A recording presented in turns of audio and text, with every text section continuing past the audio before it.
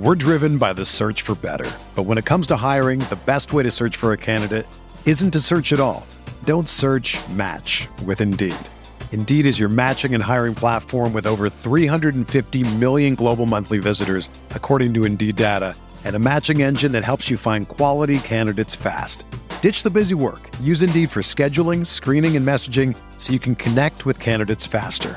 Leveraging over 140 million qualifications and preferences every day, Indeed's matching engine is constantly learning from your preferences, so the more you use Indeed, the better it gets. Join more than 3.5 million businesses worldwide that use Indeed to hire great talent fast. And listeners of this show will get a $75 sponsored job credit to get your jobs more visibility at Indeed.com/Blue Wire.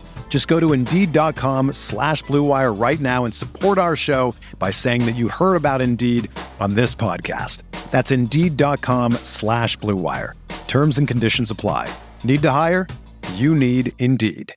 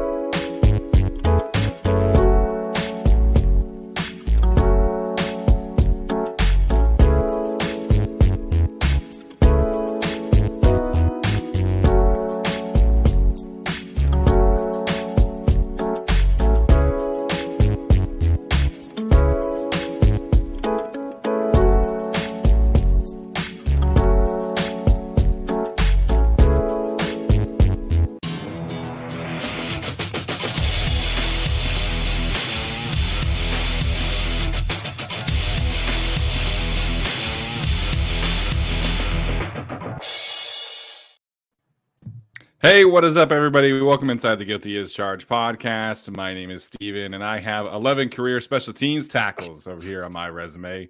In all seriousness, joining me tonight are my guys, Tyler and Alex. Tyler, we'll start with you, man. How are you doing tonight?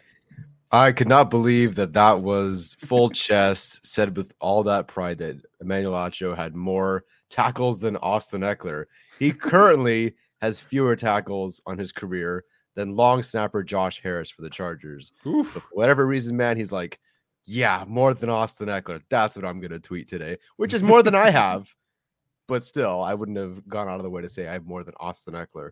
I know, and he thought he was being so funny when he said it was because Justin Herbert was throwing all these interceptions, and it turns out all of them are from 2017 and 18 when he was actually playing special teams, and Phillip Rivers was obviously the quarterback then. So, very, very strange social media interaction from somebody who is continually strange on social media. So, Alex is here as well, man. Alex, what's up? How are you doing tonight?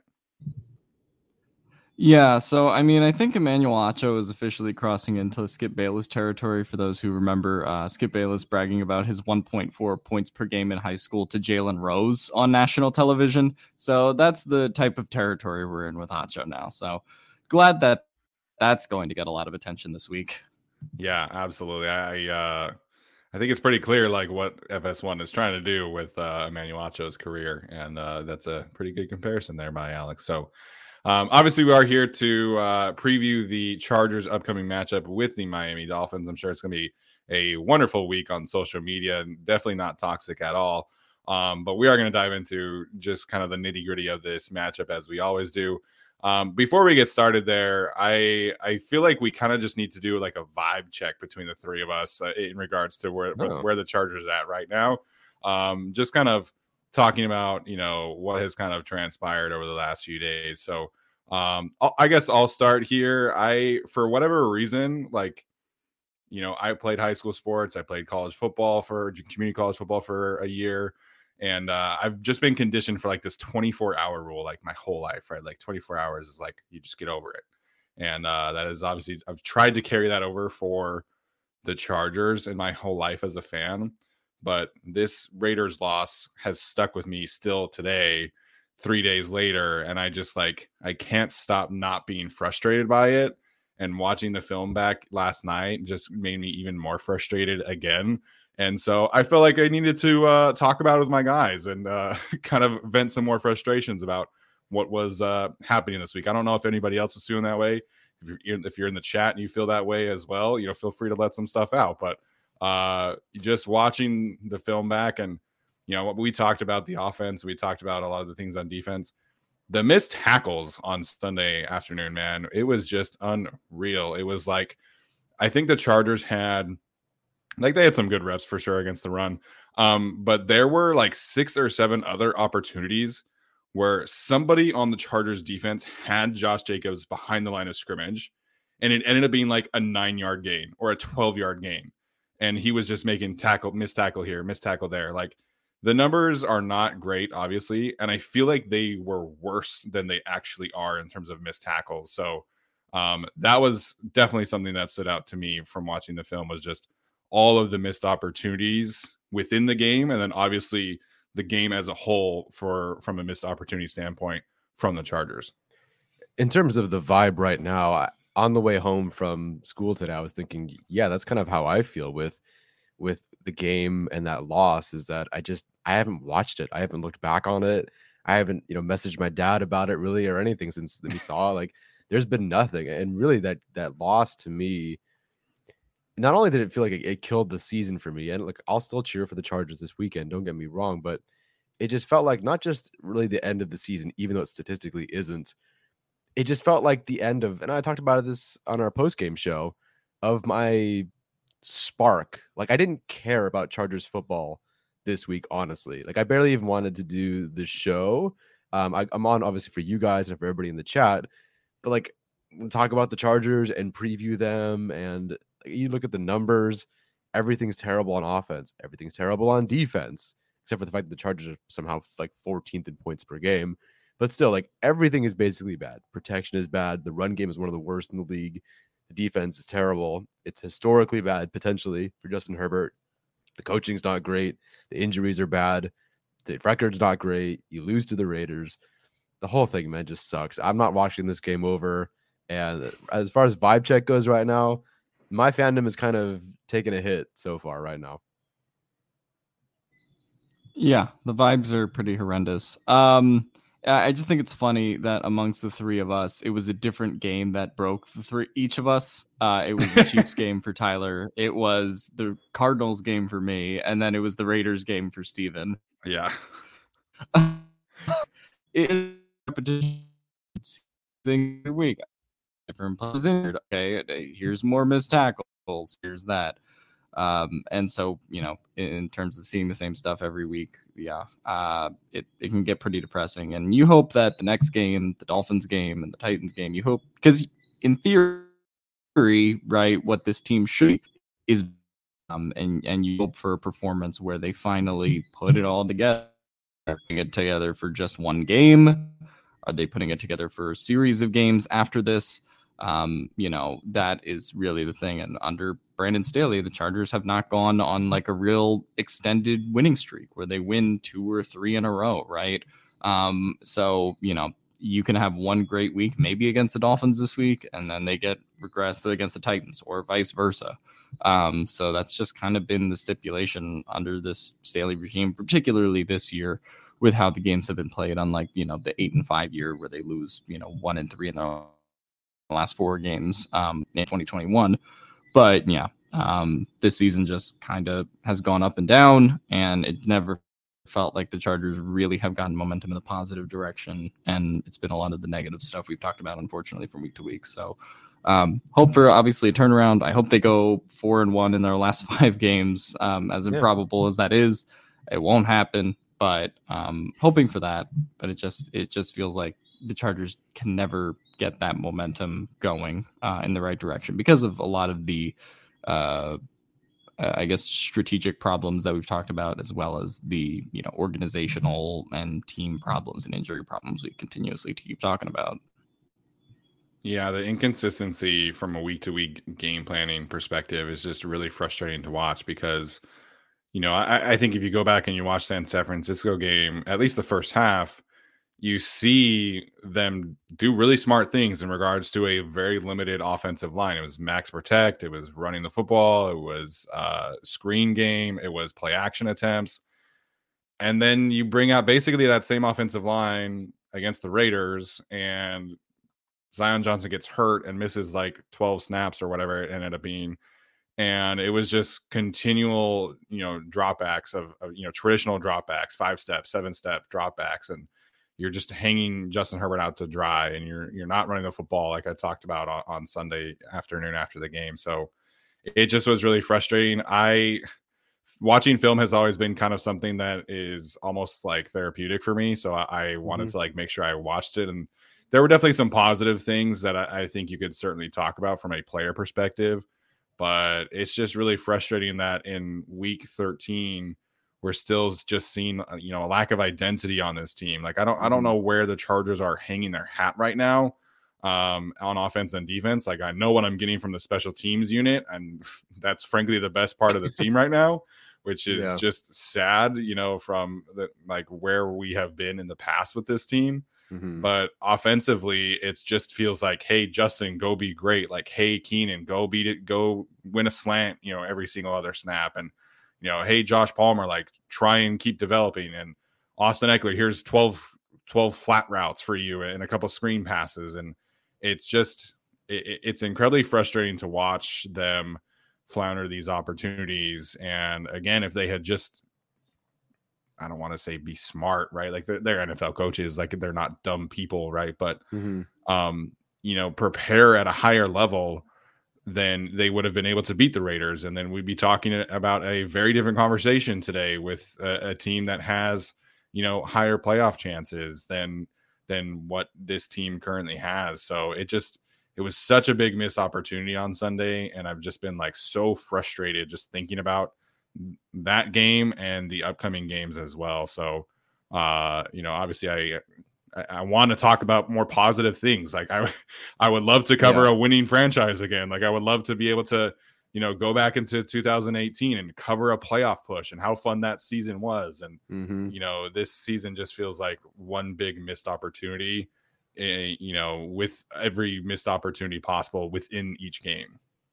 Yeah. I think what's really just struck me over the last year, and it's around the same time that I left last semester from this island, is the last game I watched was Travis Kelce running through the defense where a bunch of people don't tackle him. And here come the Chargers. They play a really close game, but they have a lot of flaws and a lot of injuries that prevent them from playing that close game. And then the coaching itself is not that great, and a lot of other problems on top of that. So where has this team come in a year? And I guess just from where they've ended last season, I feel like they're in the same spot that they were towards the end of last season. I feel like nothing has changed. And if things have changed, they've tend to gotten worse, except from a couple, individual players who have broken out, Josh Palmer being one of them, of course, Trey Pipkins' development earlier in the year. But aside from some of the individual stories and things that we talk about on this team, it's just been a lot of the same. And unfortunately, a lot of regression in some areas, even, on the coaching staff. And you could have felt it in the stands. And this is part of the reason that Kansas City loss really broke me, is watching Travis Kelce, score the touchdowns and whatnot. That sucked. But on the final drive that Mahomes had, the stadium couldn't even really get up and cheer and be excited and try to go crazy, and create noise. Like, everyone knew what was going to happen, and we were right. Like, Twitter knew, everyone in the building knew. And granted, it's Andy Reid and Patrick Mahomes and Travis Kelce. Like, obviously they're probably going to score anyway, but just feeling like you have a defensive head coach, you have this defense who, has historically, the Chargers have played okay or pretty solid against Patrick Mahomes. You're hoping for something maybe, and the stadium is just kind of like, we just sat there and watched. There's no belief really in this team at this point in the season, or at least even at that game, where it's like, okay, like, we're gonna get this done, like, we're gonna get a stop or something. No, you could just tell in the stands, and the air was sucked out of that stadium. That's kind of where we're at. Like, I would love a spark of something, any kind of hope, but there isn't. And to get frankly out coached by the Raiders and Josh McDaniels, who have, up for most of the season, have been a laughing stock. and losing those close games like an 2020 Anthony Lynn team, to get beaten by them and to need that win to increase your playoff odds, to try to avenge your loss from last year when they kicked you out of the postseason, to lose to maybe a slightly less hurt, but still, I think an inferior Raiders squad. Like, there's just nothing there for me. Like, it's just so hard for me to get excited moving forward the rest of the year because it's just a couple of soul-sucking losses. Do you have something there, Alex? Okay. Yeah, I've definitely felt that this week. And before we dive into this matchup, I do want to say, like, there was definitely some positive things that I watched on tape. For me, the first thing that I wanted to, positively shout out, Michael Davis was fantastic, man. Michael Davis was continually in the right positions on Davante Adams. I thought that he was absolutely the best cover guy against Davante on Sunday afternoon. Consistently, making plays and run support as well. Michael Davis has been who we thought that he was going to be last year. He's been a really solid cornerback for them, and they absolutely have needed that. So, I wanted to give Michael Davis a shout out. I also want to give Morgan Fox a shout out because Morgan Fox has really elevated his play ever since Austin Johnson has been injured. So obviously we know that Morgan Fox has been one of the most efficient pass rushers in terms of defensive tackles, and that has not changed. He's like 2 pressures away from a career high, which has been really fun to watch. But he was fantastic against the run on Sunday afternoon. So in terms of positive vibes, I do want to shout out those 2 players because I thought that, frankly, those 2 players were the best players on the Chargers defense on Sunday against the Raiders. And I feel like they deserve some love for sure. Good. I mean, that's great to hear. And I at least saw it. And we can see the last couple of weeks with Morgan Fox, because there was a point where his run stop rate was lower than Jerry Tillery's in that rotational sort of role. Yeah. So to hear that, like, Austin Johnson gets hurt, Otito gets hurt, Covington gets hurt, and now Morgan Fox has to play a more run heavy starter kind of role, that should be a bad thing. And, there are moments where it definitely has been, but he has at least stepped up in the playmaking department when it comes to stopping the run. And that's really, really huge. Yeah, obviously it hasn't mattered, but that's the other thing too. I tweeted this, but I thought Zion Johnson had his best game in terms of pass protection against the Raiders, and it just didn't even make a dent because the pass protection plan was so bad. And, I'm sure we'll talk about it a little bit here in a second. Like, I'm planning to talk about it for, the game preview. But it's frustrating to watch, like, these individual players, like, have key moments and have good seasons. Like, Bryce Callahan is having an awesome season, and Michael Davis is having a really good season, and Morgan Fox is having a really good season. And it's like, okay, like, the Chargers are worse on defense than they were last year. So it's just, it feels very deflating right now to even, like, talk about the Chargers in a positive light at all. So, all right, let's dive into this matchup, I guess. Enough ranting, I guess. But obviously wanted to, get some things off of our chest. So, Tyler, let's pull up the slideshow for this week. I was looking forward to seeing what you would cook up this week for the Miami Dolphins preview. Obviously, we're coming to the end of the season, so we're not going to have a full deep dive into the roster, but we'll certainly mention some things and talk about who's playing well for the Dolphins, who's a key player, and things like that.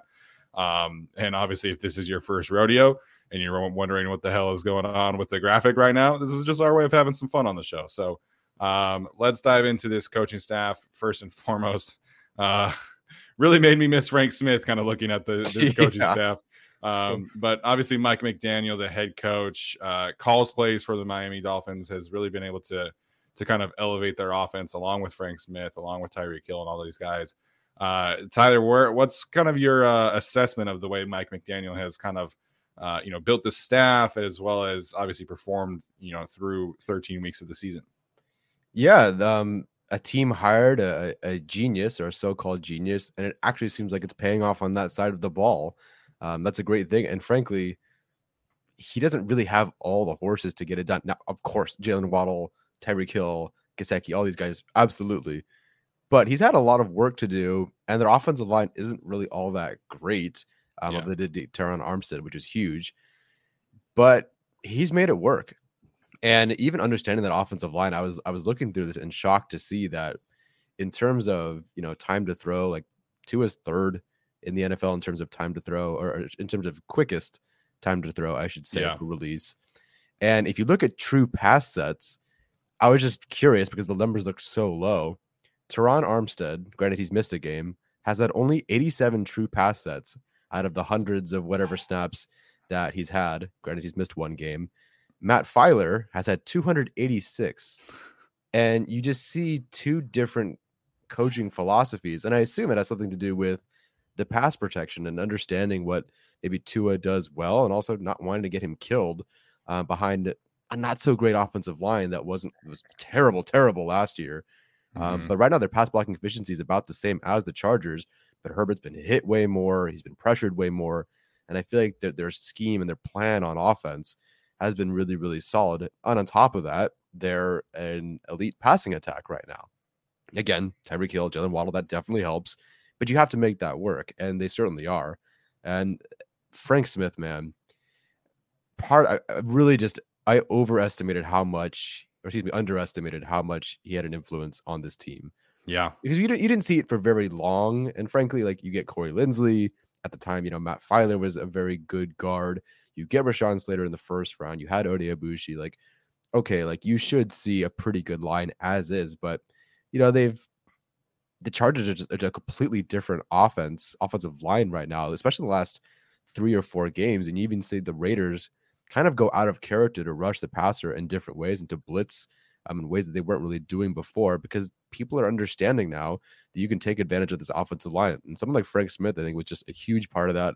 Obviously, a huge part of the run game as well. The Dolphins have done a really, really good job of getting to talent around Tua, having a good, smart head coach, and getting a great offensive coordinator / I don't know if he's not their line coach, but I'm sure there's some influence there. And frankly, having Frank Smith, I'm sure, is a bonus to them. I know. Very good.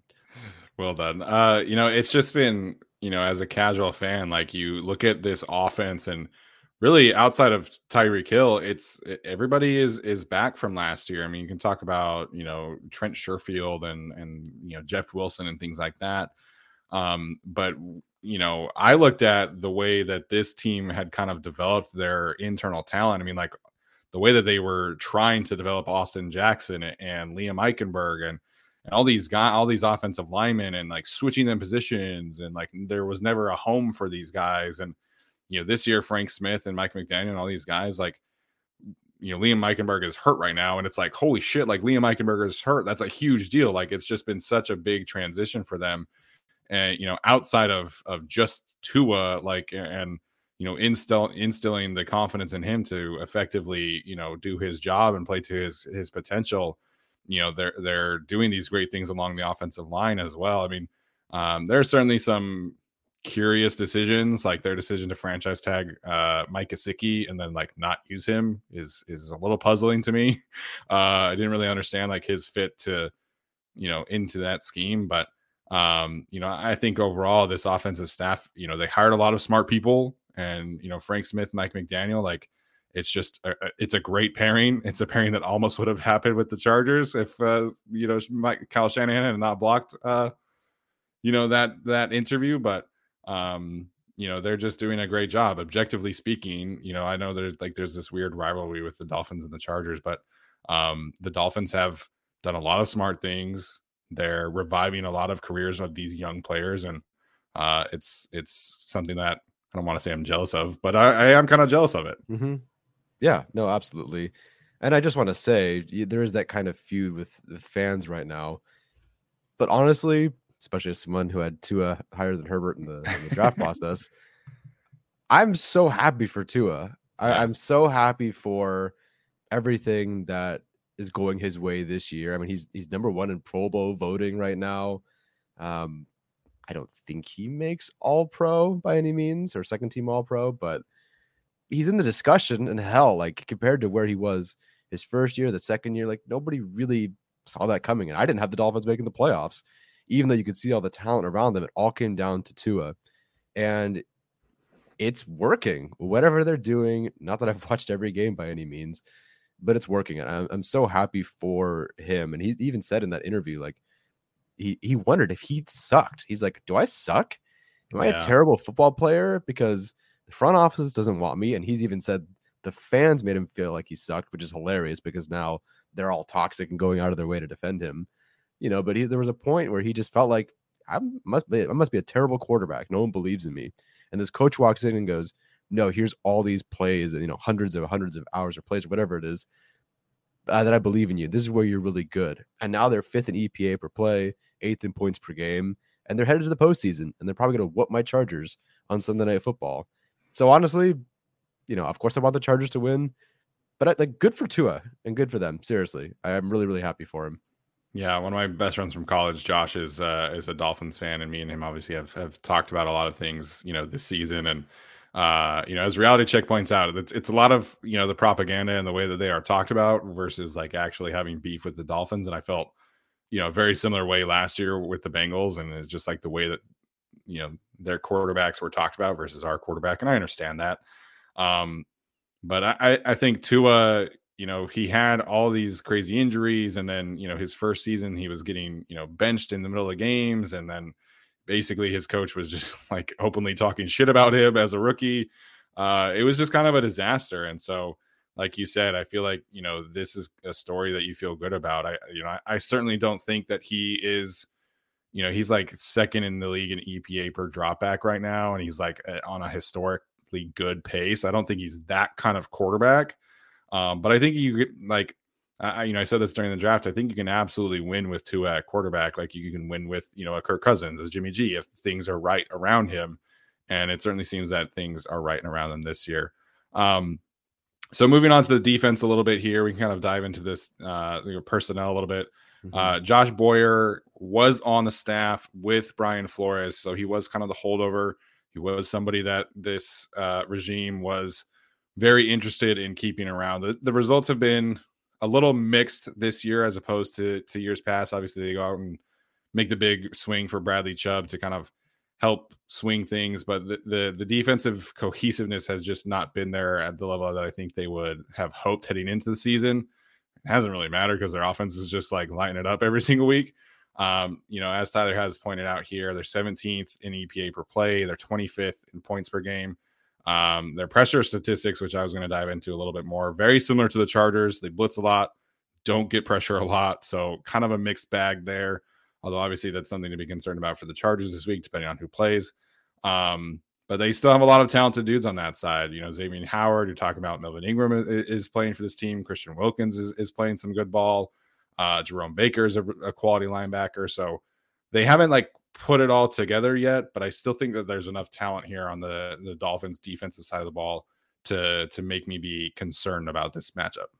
Right. They're dangerous, at least. Like you said, man, the defense hasn't been great, but the offense has been awesome. So you don't even really have to talk about that. I'm sure Dolphins fans do, but it's all about, oh, look at this offense. Oh, they're winning. It's so great. And I wish, like you said, I wish the Chargers had at least one identity somewhere where the other side of the ball didn't matter as much, and we're 8-4, and that's great. But anyway, good for the Dolphins. Jalen Phillips is doing very, very well. I believe he's top 8 in pressures, win rate, and productivity, if I'm not mistaken. He was my number one guy. Of course, he was most people's number one guy coming out that year. And hey, I'm happy for him. That's awesome. I know there were some concerns about concussion history and whatnot, but seems like he's really turned it on. So good for him. Yeah, I know that people are kind of talking about obviously Bradley Chubb and Melvin Ingram, who I mentioned, but Jalen Phillips has been their most consistent pass rusher this year. And, he's developing into the guy that I think everybody kind of who liked him in the draft was hoping that he would. So again, they do a lot of blitzing as we can have on the screen here. Yep. So he gets a lot of one-on-one matchups, but he's doing his job. He's taking advantage of those matchups for sure.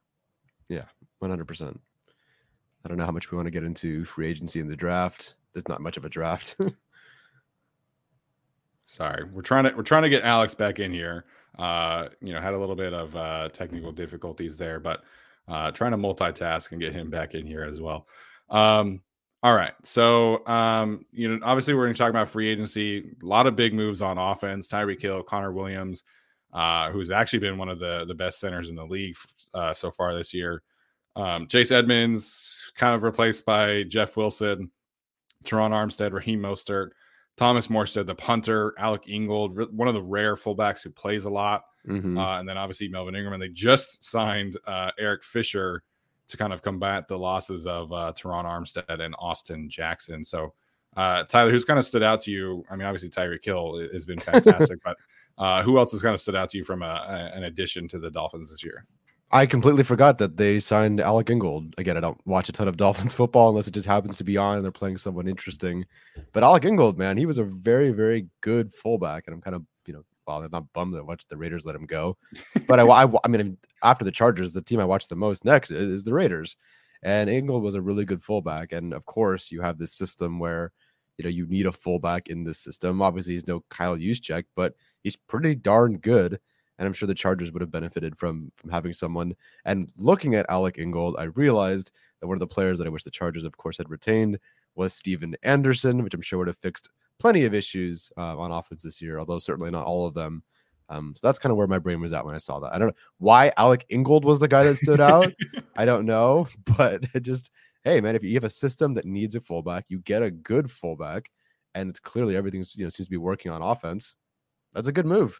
I mean, you're clearly just a big fullback guy. I mean, we got Derek Watt on the show, a couple years ago, Bobby Holly, Steven Anderson. So you're clearly just a big fullback guy. And it's a shame that the Chargers don't use their fullback really ever anymore.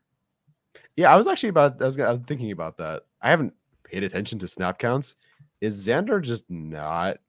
It's like 3 or 4 snaps a game. Like they're not using him at all anymore, which it's so strange to me because the first couple games it was like, yeah, exactly. Here's 15 snaps of Xander Horvath. Here's a couple touchdowns, and it was like, this is awesome. Like this guy's going to be a huge part of the season, and now he can't get on the field.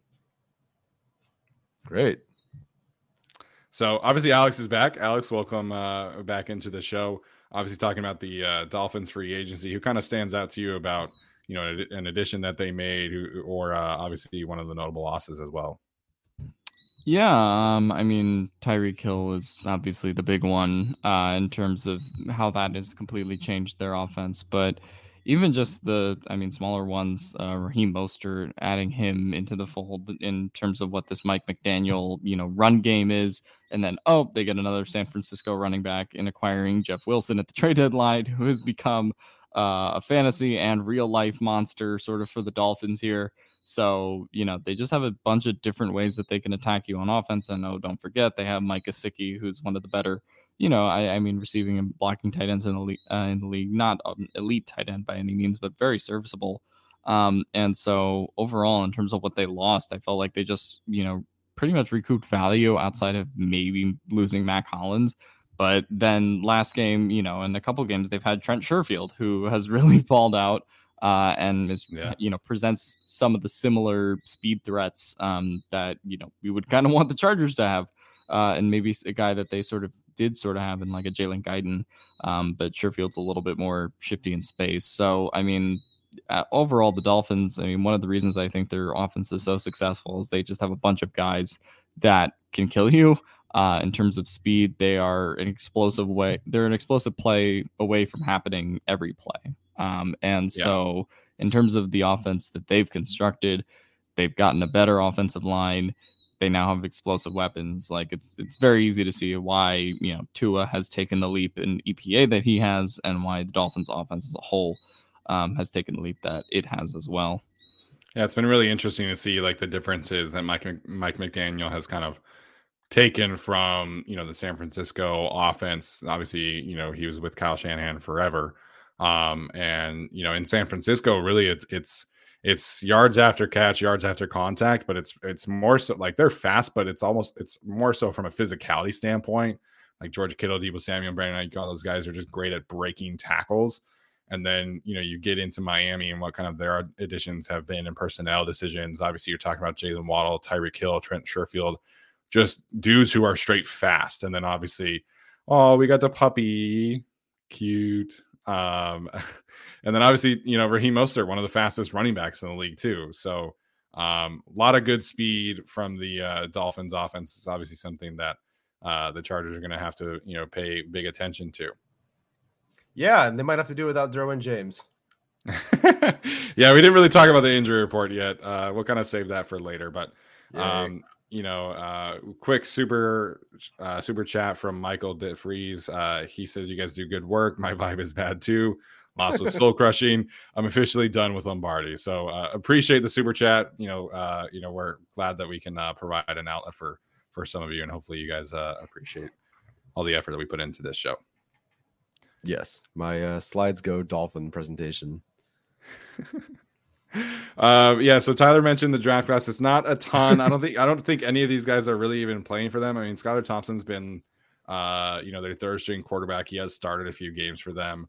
I feel like I don't even think that any of these other guys have really played a whole lot. I'm pretty sure Eric Ezukama is like a healthy scratch each week.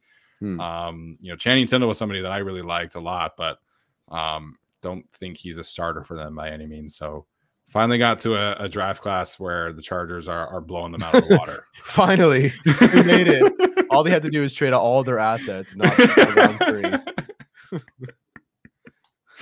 I mean, the Dolphins are getting better value out of Skylar Thompson right now than we ever got out of Houston Stick. So, I mean, that's very true. That is very, very He's true. developing. He's getting there. I'm going to actually watch some backup quarterback draft film this year. So that's going to be fun. Dear God. All right. I think that's it from the Miami slide. So we'll dive into a bit more of the specifics of this matchup. Obviously, as we do every single week, we're going to try and be positive in this regard for victory formation segment. We'll see what kind of happens and how this goes. But Alex, we'll start with you here. What is the one thing that you need to see the Chargers do in order to secure a victory formation on Sunday Night Football? Pass rush, please. Please God. I mean, look, it's partially how the Niners beat the Dolphins last week. Now they have a Nick Bosa, and our Bosa is currently missing. So that's a small complication, small wrinkle in the plan. But you just have to get some semblance of pass rush pressure on them. I mean, overall, the Niners didn't have a dominant pressure game necessarily by any means. I believe overall they had 14 pressures in the game. But when they had pressures, they made them count. They made Tua hurry out of the pocket. They brought him down 3 times. Nick Bosa did. And so this is kind of a big game, I think, for Khalil Mack, who, I mean, we'll talk about a lot throughout the week. But, they just need to get at least 10 plus pressures at the minimum on Tua and make them effective pressures as well, because Tua has been a very different quarterback when he's been under that consistent pressure. And so this is kind of going to be a test of the Dolphins offensive line as well. But for a Chargers team, you just cannot have the pass rush pressure be nearly as anemic against Derek Carr, or as it was against Derek Carr last week. And if you do that against Tua has the weapons to make you pay for it in comparison to what Derek Carr has. And Derek Carr has Devontae Adams and Josh Jacobs, which are by no means shabby toys to play with, and Matt Collins. Tua has that to the nth degree, if you want to say that, in terms of having Tyreek Hill and Jalen Waddle, in terms of the long developing plays that can turn into, in addition to having, just Trent Sherfield and Mike Gesicki, and then all of these running backs and Raheem Mostert and Jeff Wilson. So they have so many ways, like I just, talked about, that they can kill you, that if you're not going to get pass rush pressure, Tua's going to find a check down. Tua's going to, open it up downfield after, cornerback falls over. Something's going to happen, if you let these long developing plays happen. And Tua, when he's not pressured, is, arguably a top 5 EPA quarterback in the league this year. And so at this point, the Chargers it's kind of a, win or go home game. In terms of the pass rush, it's a win or go home game in general. But if we don't get better than tied for 53rd in the league, Khalil Mack, or tied for 87th in the league, Chris Rumph, or tied for 111th in the league, Kyle Van Noy this week, then the Chargers can kiss all of their hopes of the. Oh, you muted yourself right at the end. Sorry. Yeah, well, I just said they could kiss their hopes of the playoffs goodbye if they get those performances. So. Yeah, no, I think that's fair. I listen to Benjamin Solak and Shil Kapani on The Ringer every single Monday. They do fantastic work. I definitely recommend, checking them out. And one of the things that Ben Solak was talking about and how the Niners were so successful against the Dolphins this week. Obviously, their defense is incredible against everybody. But something that he pointed out, that Next Gen Stats kind of pointed out, the 49ers had their highest rate of press man coverage and their highest blitz rate of the season against the Miami Dolphins on Sunday. And it worked to, obviously great success. And so conventional wisdom in terms of defending the Dolphins has really kind of been drop back, try and get 7-8 guys into coverage, play zone coverage, and try and put a roof on the top of their passing game. But if you go back and look at like the defenses that have had the most success against them, it's the defenses that have blitzed them a lot, and it's the defenses that have done press man coverage a lot. And so basically, people are going to say like, you don't want to, match up one-on-one in this kind of situation, but I think you kind of have to take chances, and you're trying to make Tua, force him into some errors that he hasn't really committed this season. You're trying to make more plays as opposed to trying to not get beat. And I think we've seen the Chargers do that a little bit, especially against the Chiefs. Obviously, in the first game, it worked better than the second game. But they've really kind of cranked up their blitz rate, cranked up their man coverage rate when people are kind of, against offenses that are traditionally you play zone against these teams. So I am curious if the Chargers do mix it up a little bit more. Obviously, Derwin James being injured would make this kind of a moot point, but if they're really able to heat Tua up, I think that is a big key to this weekend's matchup for sure. And I would also say it's, sort of what they did in the Niners game as well, in addition to the Chiefs game, right? Where, maybe on third down, Jimmy Garoppolo is going to burn you and you get it to Brendan Ayuk because Derwin came to blitz and, he was wide open, right? But like, you have to take those chances, like Steven said, because if you're not using Derwin in exotic blitz packages, if you're not bringing Drew Tranquil up, if you're not doing any of these things, then the defensive line that they currently have constructed just isn't going to get enough requisite pressure. Yeah, that really altogether was going to be my victory formation point here, is that the Chargers just need to take those chances. Season's on the line. It's over if you don't win. It's basically over. It really is over if they don't win this game. And I get you want to play really efficient, offense, and that's great, but it's not working. Or you want to play really, keep a lid on it. Let's play some really efficient, make them drive defense. But that's not working. You're going to have to try to take some swings. This Dolphins team's going to beat you. I'm not picking you to win, Chargers, and no one really thinks you're going to win at home against this Dolphins team, even though they were kind of coming off a loss to the Niners. You watched, or I didn't watch, but watching Tim Jenkins break down the quarterback play in Tua versus the Niners from that game, you could see the Dolphins had a lot of plays that were open, and just for whatever reason, things were just off by a hair. But that's a team that could have scored 30-something, no problem. They just have missed some opportunities, which kind of sounds like what happened with the Chargers in that same game against the 49ers. And also missing, Teron Armstead's going to be huge. But the Chargers just have to break free of your identity. Like you're going to get, like Joe Lombardi is going to get fired. At this point, like he's getting fired. Whether Staley returns or not, he basically has to be gone. But if you want to keep your job, you got to try something else. And Justin Herbert and Keenan Allen are rewarding you with kind of some schoolyard bullshit plays right now. I'm not saying draw that up, but you got to try something. If you want to try Khalil Mack rushing over the A-gap again and Kyle Van Noy doing that, awesome. Try that. Do something. If it's Derwin blitzing, if it's JT Woods blitzing, cool. If we're trying some crazy, we're just going to throw a deep, fuck it and chuck it offense, fine. But you just have to try something different. The same old Chargers this year are not winning games and they're not beating good teams. You're not going to beat this good team by being the same old selves, and especially without Corey Linsley, without Pipkins, obviously without Slater. It's not going to happen, especially without Derwin James. So just go for it. This is it. Season's on the line. So you have to live with the risky situations. I know you want to be an efficient offense and defense. It's not working. Try something different. Yeah, I think, you're playing with house money this week. Like Tyler's talking about, nobody expects you to win.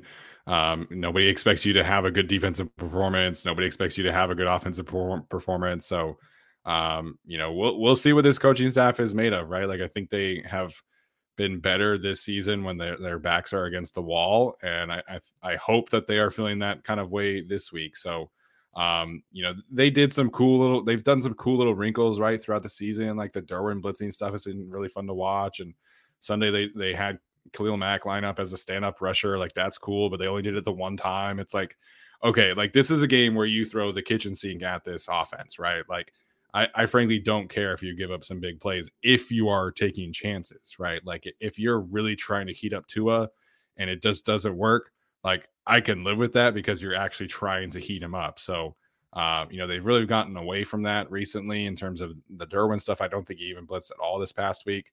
Maybe some of that is a little bit injury related, but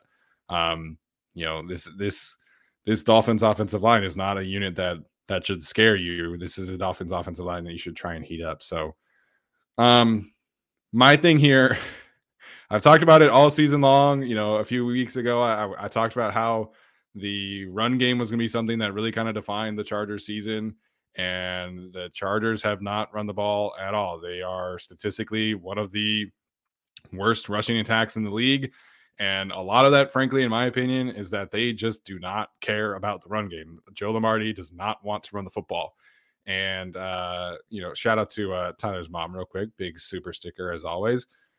This is absolutely a game where you have to run the ball like at least 25 times, in my opinion. Like, this is a Miami offense that you try and want to disrupt. And obviously we talked about the defensive side of that thing, but I think this is a game where you want to play ball control a little bit and obviously extend drives and run the football. Joshua Kelly has been really effective, really efficient as a runner since coming back. He's been that way all season. And, he had six design runs against the Las Vegas Raiders last week, and Austin Eckler had 9. 15 design runs is not going to cut it in these games. And I'm not asking for you to go full 50-50 split. I think that's not the smart approach, right? With Justin Herbert at quarterback. But you got to give me like a 60-40 or like a 65-35 as opposed to like an 80-20. So I need to see Joshua Kelly get more involved. I need to see Austin Eckler get more design runs. It was really frustrating watching that film because they were actually running the ball well-ish relative to the Chargers. And then it was just like, they didn't care. Like they just abandoned the run game completely. So to me, the way that the Dolphins kind of will approach this game is they're going to try and do the same things that the Cardinals and the Raiders and the Chiefs have done. And they're going to do a lot of sim pressures. They're going to blitz a lot. They're going to try and confuse the Chargers offensive line. And those teams have been successful in doing that. So one of the biggest ways to combat this kind of pressure and these kind of sim pressure looks is to run the football. And, this is absolutely a game for me where I'm trying to protect my offensive line. I'm trying to protect Justin Herbert. And I think you absolutely have to run the football and really like establish the run game in this matchup in order to be successful on offense. Yeah, and in addition to Joshua Kelly, I mean, I'd like to see some Isaiah Spiller too. I think last game was the first game that we had Isaiah Spiller is active, but he didn't get any touches. Didn't look like he got any meaningful offensive snaps either, from what I saw. And so, he had a couple flashes in the games, leading up to this one. So, I'd like to see him get involved as well. More touches for Kelly, of course, with how efficient he's been. So just as a whole, more running the ball, but even more specific looks for the guys behind Eckler too. Yeah, 0 snaps for Isaiah Spiller on offense last week. Yeah, I don't mind him being the RB3 by any means, but you drafted him. I don't know whose call that was, but it would be nice to use him. Yeah. And like I said, they were actually running the ball well. They were blocking well. It was, to me, like one of their, best run game performances in terms of the offensive line. And just there was 0 effort in, relying on that. And that to me just doesn't make any sense when you have the kind of injuries that the Chargers are dealing with. So sounds like it's going to be Foster Sarell again this week. You're going to be asking him to live on an island again against Jalen Phillips and Melvin Ingram and Bradley Chubb. Like that's just not how you successfully call plays. So maybe Corey Linsley comes back. And to me, like that's absolutely a game where you run the football. So, all right, we'll jump into some key matchups here. Tyler, what's your biggest matchup you're focusing in on for Sunday Night Football? It's the entire offensive line versus whoever's playing versus whoever's rushing, as boring as that sounds, because it's been so rough watching this Chargers offensive line, whether it's communication, whether it's injuries, whether it's Jerry Tillery blowing past Brendan Jaimes for 3 pressures or he had like 6 pressures on the day. Jerry Tillery had, I think 4 of them in like one drive, it felt like. Yeah.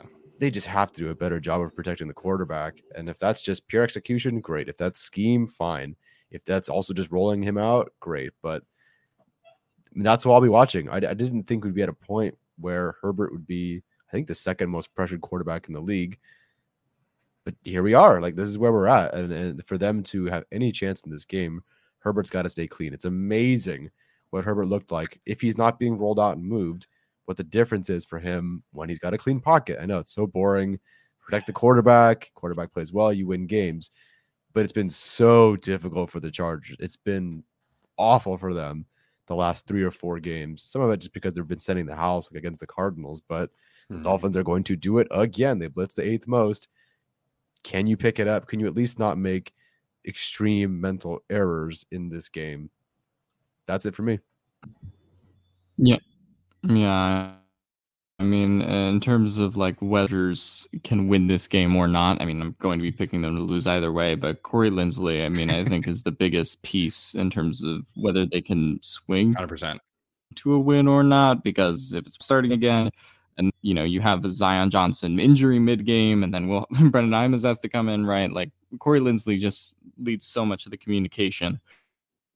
And you can see that just from in terms of the offensive lineups that have been thrown out there in different combinations. It's just always worked best when he's on the field, regardless of who's out there with him. I don't think Pippins is obviously going to play this game as a DNP in practice this today, at least. So we'll see how that progresses throughout the week. Probably not going to play. Not expected to practice tomorrow, Brandon Staley said. How Zion kind of recovering from. Yeah, and then how Zion kind of recovering from his injury. At this point, it seems like he's going to go. And then, you sort of have the problems you're dealing with the rest of the line, right? How does Jamari Salyer bounce back? Matt Filer, and, what this season has been like for him. So, yeah, I Tyler, that the point is just a big offensive line game in general. And, specifically, I think the big problem or the big issue will be Corey Linsley. I'm going to go for my key matchup. It's kind of an easy one, but Keenan Allen versus Xavier Howard. This is going to be an interesting game in that regard. I think Keenan was slandered this week, both rightfully and wrongfully so. I don't think this has been a banner for season for Keenan by any means. Obviously, he's been injured, coming back in and coming back out of the lineup. But he had some trouble with Amik Robertson this week. And part of that was just the pressure that was constantly in Herbert's face, and he got his fair share of wins too, like the big touchdown, obviously, on that 4th and 12. But Keenan Allen, I don't have any yards per route run stats from this year, but obviously was regressed pretty heavily in that regard last year. So I would imagine that the yards per route run probably have gone down again this year. So, and just in terms of being able to win one-on-one matchups, like that's what Joe, whether we like it or not, has predicated this offense around, is just being able to beat your guy one-on-one. And Keenan Allen has kind of gone in and out of doing that this year, depending on the game and depending on his injury status. Mike Williams, coming off of an injury, probably will be back this week, if we want to say that. But, Mike Williams is not the guy who's necessarily going to create a whole lot of separation himself. That's not what his game is based around. So you kind of rely on Keenan Allen and Josh Palmer and all these guys, sort of winning their one-on-one matchups consistently, getting separation. Keenan Allen's the guy that you count on to do that, especially against Xavier, who, isn't having the best season by any means compared to, what Xavier Howard's seasons have been in the past in terms of being a ball hawk. Just looking at PFF right now, only has 1 interception on the year, overall 0.6 rating for the season. So not an elite corner matchup, but Xavier Howard can obviously turn it on for any game with how good he is. So I'll like to see what Keenan has coming into this game, and considering the spacing problems that they have on offense and Joe Lombardi's predication to running stick, I think that this game will come down to a lot of one-on-one matchups, and that I'm looking at. Yeah, to your point, I am curious to see if the Dolphins do allow Xavier Howard to shadow, Keenan Allen. Obviously, Keenan does a lot of his work out of the slot. If it's not Xavier Howard, their main slot corner has been Kader Kahu, I think is how you say it, undrafted free agent out of Texas A&M Commerce from this past season. So I literally did not even know that this guy was on the roster, let alone their starting slot corner. His numbers are okay. You know, I don't think he's like a complete scrub by any means, but that was definitely a surprise to see that was who their main slot corner was. So definitely curious to see how they kind of approach matching up with Keenan. Obviously, Keenan did not have a banner day against the Raiders. The separation numbers were not, what we've kind of come to expect out of Keenan Allen, but this could be a big game opportunity for him this week. And the Chargers should absolutely try and get him going early and often. So there are a couple different, ways I think you can kind of go about, individual key matchups. Greg Little will be playing left tackle for the Miami Dolphins. He's one of the worst tackles in the league in terms of pass blocking efficiency rating at 94.8, which is lower than Storm Norton was last year. So that's where their left tackle play is at without Teron Armstead. So that absolutely should be a key matchup for Khalil Mack. But I think in addition to obviously getting Keenan Allen going, I really want to see more diversity from what the Chargers are doing with Gerald Everett and Austin Eckler in the passing game. I think they're really kind of living on flat routes and screens and things like that. And, Gerald Everett's having a career season for sure. Austin Eckler is like third in the league in receptions at this point. But I think you really have to attack this Miami linebacker core, this Miami safety group, and really kind of challenge them in the middle of the field. It's not an area that the Chargers have done very often this year.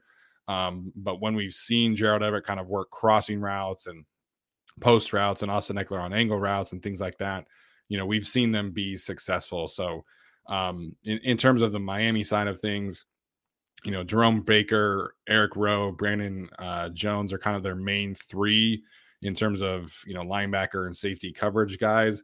None of them they're not tomato cans back there, but they're not like super effective players either. So that is an area of the field that I think you absolutely have to attack this week, more so than we've seen in the past. Yeah. And then defend the post. I think it was Arjun retweeted that the Jalen Waddle post route is like a top 5 route in the league right now. Granted, I think he's only had somewhere like 14 or 17 catches, only 14 or 17 catches in the post, but still obviously they're going to try to run that. And again, Derwin James might play, or at least he'll be hurt. We have Nasir Adderley, this team just gave us a free flicker. JT Woods, I don't know. So yeah, you're going against one of the best routes in the league right now, the most efficient, explosive routes in the league, which is Jalen Waddle running a post. And you'll do that with Adderley, Gilman, and Woods probably this weekend. So that is a huge matchup. Yeah, Nasir Adderley was awful on Sunday against the Raiders, in case anyone was wondering. So I wasn't wondering, but I'm not surprised. Again, the Miami Dolphins, they attack the middle of the field on offense more than anybody else in the league right now. That's been kind of one of the reasons why they're so successful. That was one of the reasons why the Niners were so good against them, because Fred Warner is an absolute beast and one of the best players in the NFL. So, that's obviously not something the Chargers have. So in terms of Derwin James, he is on the injury report right now. He does have, I think it's a quad injury.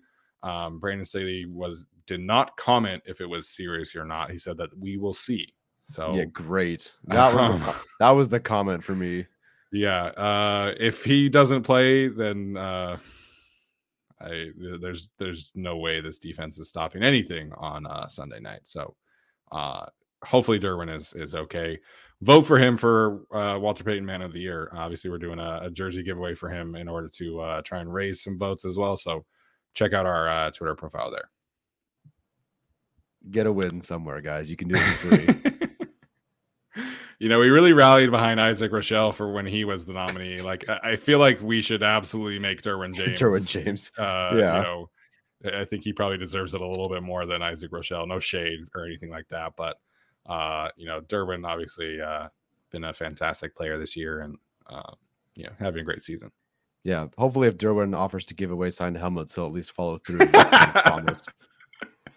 Yeah, man, I never got my signed helmet from Isaac Rochelle, so it's been fun. It's all right. He's doing well in Cleveland, I guess. Yeah, he announces his own signings every time he gets signed somewhere. He's like, "Oh yeah, I'm going to the Browns." He just got on Twitter. He's like, "Oh yeah, I'm going to Colts." All right. I think we'll save our bold predictions for Saturday. Are you guys cool with that? That's fine by me. All right. Sounds good. So, Alex, any final thoughts before we head out for the evening? Yeah, I mean, last thing on kind of what Steven was saying there in terms of using Eckler and Everett. I mean, yeah, it feels weird because it feels like Joe Lombardi, who was the same offensive coordinator last year, obviously found more efficient ways to use somebody like a Jared Cook and use somebody like an Austin Eckler in the receiving game pretty consistently, especially Jared Cook towards the end of the year.